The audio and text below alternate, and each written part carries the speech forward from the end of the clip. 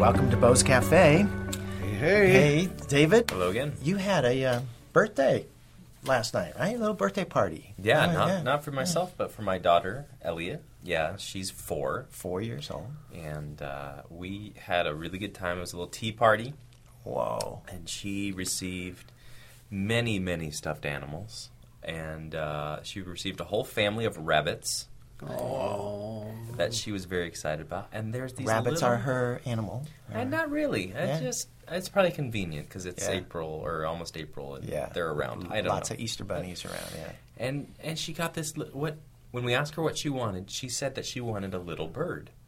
And we clarified, do you mean a real little bird? And she goes, no, just a little bird. And so we found this little bird that sings to you, and then when you whistle at it, it'll whistle back to you, and it just sits on your little finger like a ring kind of a thing. Oh, my gosh. It's really very cute. Did she like Oh, it? she loves it. Tell her about the names that she has. Some of her She animals. has some clever names or interesting names for her animals. She has one cat that she loves very dearly, and she named that cat Stinky Diaper. And then she has a bear named Mr. Nobody. And then she... That's not good for your self-esteem, Mr. Nobody. Or Stinky Diaper. Yeah. And her little rabbit is named Little Trip because he's little and he'll go on trips with her. Oh, very nice. But it's really funny when she's crying at night saying, I need my stinky diaper! Or, where's Mr. Nobody? And we're tearing up the house looking for Mr. Nobody, and I'm thinking, this is odd.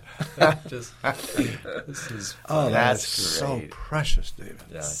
Oh. So, a fun 4-year-old tea party. Oh, it was Wow. really, really good. She receives love like no one I've ever seen. She just soaks it all in. If you give her any amount, Wow. her face brightens up like the angels have come down from heaven. It's really, really fun, and I think it really just reminds me over and over and over again how we all so desperately desire to be loved, but we figure out a way to kind of shield it so that people don't know. And my daughter just can't do that.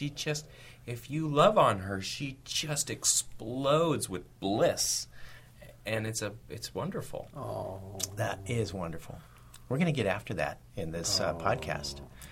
But we're going to come at it from a different angle. Yeah. Because we're continuing in the Grace Fears series. So what do I fear about grace? And one of the fears, or sometimes the objections that people have, is that if I believed in God's grace, wouldn't that cause me to stop striving against sin?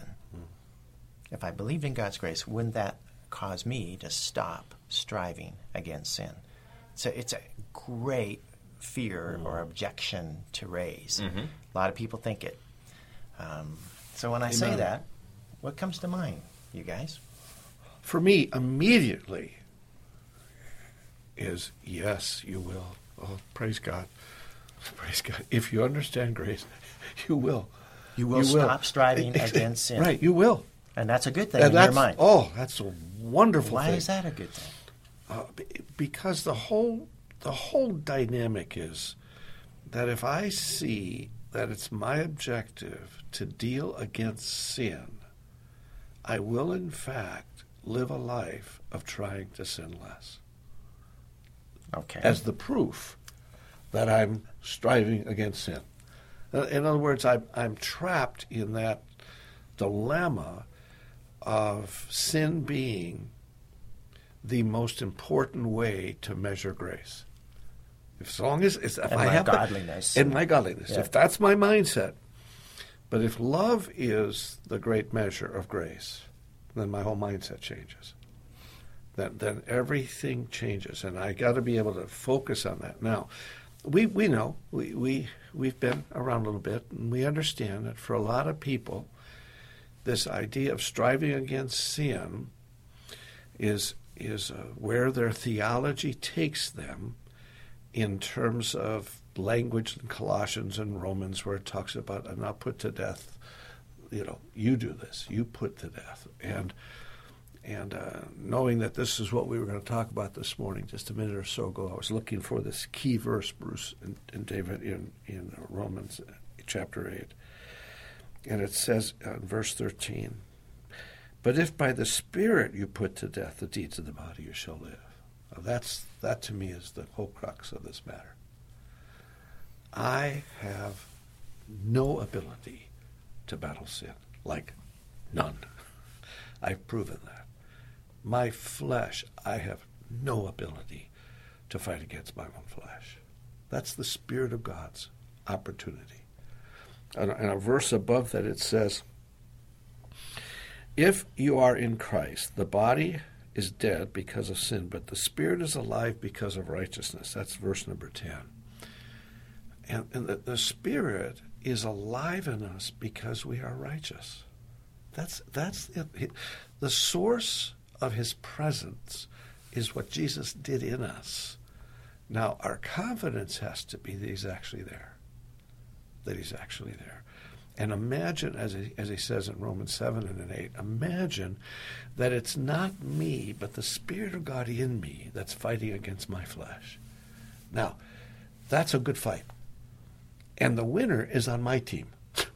See, the Spirit of God is on my side, and he's fighting against the flesh. If I fight against the flesh, I will lose every time, because I do not have the ability to deal with sin.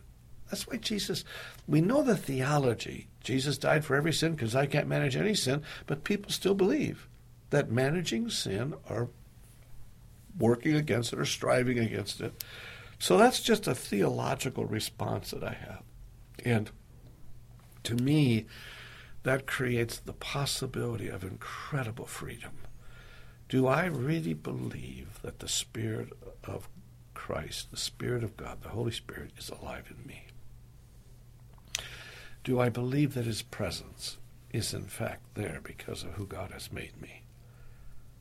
Do I really believe, therefore, that I don't have to serve the flesh? Now, one more thought, and you guys share in this. See, one of the dynamics is that if I can defeat the flesh, I don't have to serve it. See, that's one of the dynamics. And so therefore, what am I going to do? I'm going to defeat the sin in my flesh so I don't have to serve it. Yeah. And right. that to me is where the trap is. And how do people get into that trap? How does that work? Well, there's no distinction between I'm going to work really hard and I'm going to work really hard now that I have God, because obviously now God is partnering with me, so that's the same thing. Now I just work harder, but now I've got extra firepower. But that's not really what God is saying. So we have to make the distinction, and some people would say that's a distinction without a difference. But it's not. No, it's not, David. Well said. It's not a distinction. It's a big difference. It's two things. I'll respond to David and to your question, Bruce. David's hitting a really important key. He used language that I want us to be really careful of. Our relationship with God is not a partnership. It's not a partnership. It is not a partnership. It is not, I do my part, God does his part. That's a partnership. No. I have no ability to do any part. And we get that for salvation. Absolutely. But then we move into our Christian life and we assume the rules have changed. Right. So I don't get to have a part. Why? Because he knows I have no ability to deal with my sin or my flesh. That's why the Holy Spirit in me is critical. Now, so that's the theology of it. How we get into it, again, is what I said at the very beginning. I think we get into it because of where we put our focus. If our focus is sin, then our battle is against sin. If that's the focus of grace. No, God has dealt with sin at the cross. That's God's focus. He turned it around for us to have our focus on love. You mentioned freedom a few minutes ago, and that reminds me of the verse that says it was for freedom that Christ set you free in Galatians 5. It wasn't freedom to sin, it was freedom to love. Amen. And if I am free to love, I will sin less. Amen. But if I focus on sin, I won't necessarily love more. No, in fact, some of the most unloving people in the world are the Pharisees. Who are focused on not sinning, Constantly. and all the external rules. Exactly. And love really is opposed to sin. I mean, maybe that's the wrong word, but God's love, when you think about the sins that you do against people, or the sins of selfishness, or the sins of, these things, they're really sins of meeting my own needs, which love is meant to meet my needs, or trying to meet my needs in a way that's outside of what God's love will do. Amen. And so sin, it's not that grace doesn't take, we've said this a million times, that it doesn't take sin seriously, but people might be confused right now because last week we were just talking about effort. And we need to connect these 2 points of, there's incredible effort in this life, and yet we're not focused on sin. So is it incredible effort in loving? Well, we know some people who've incredible efforted love, and yet still didn't love anybody. Yeah. Well, David, I think you bring up maybe a whole new subject in the combination. No, but in the combination of those two realities.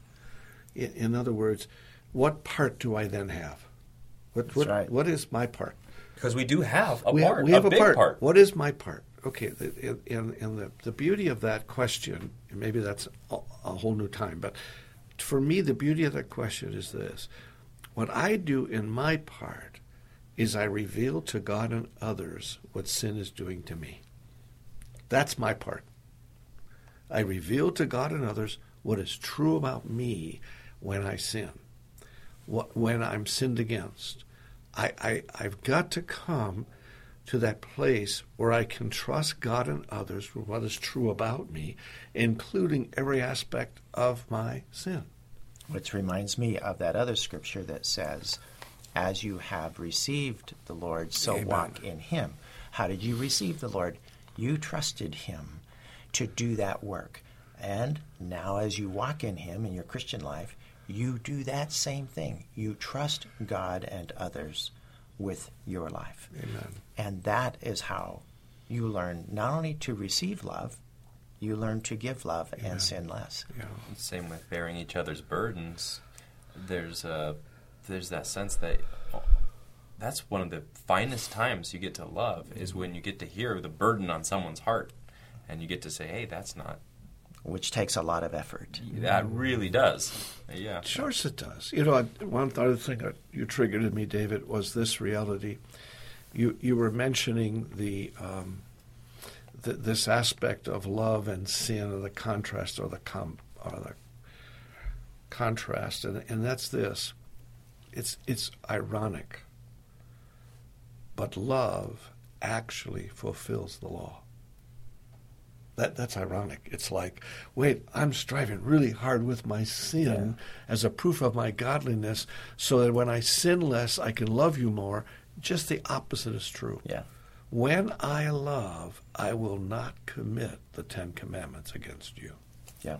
Yeah, and if I do, then I'll care that I do, and I'll want other people's help to say, I want to love you. I don't want to do this, and I have no ability to help. So that would be a reason to have places where people can rehab from alcohol addiction. That would be a reason for people to care about porn addiction. That would be a reason for people to, all of these things which are destructive is based out of this, I want to live a life of love and experience love. And those things are... Which confirms that only grace is not soft on sin. Right. That's the beauty of this gospel. Well, Bill, I want to shut this podcast down before David opens up any more questions. Yes, we'll never get done. No, that's it. So you guys, we'll see you next David. week.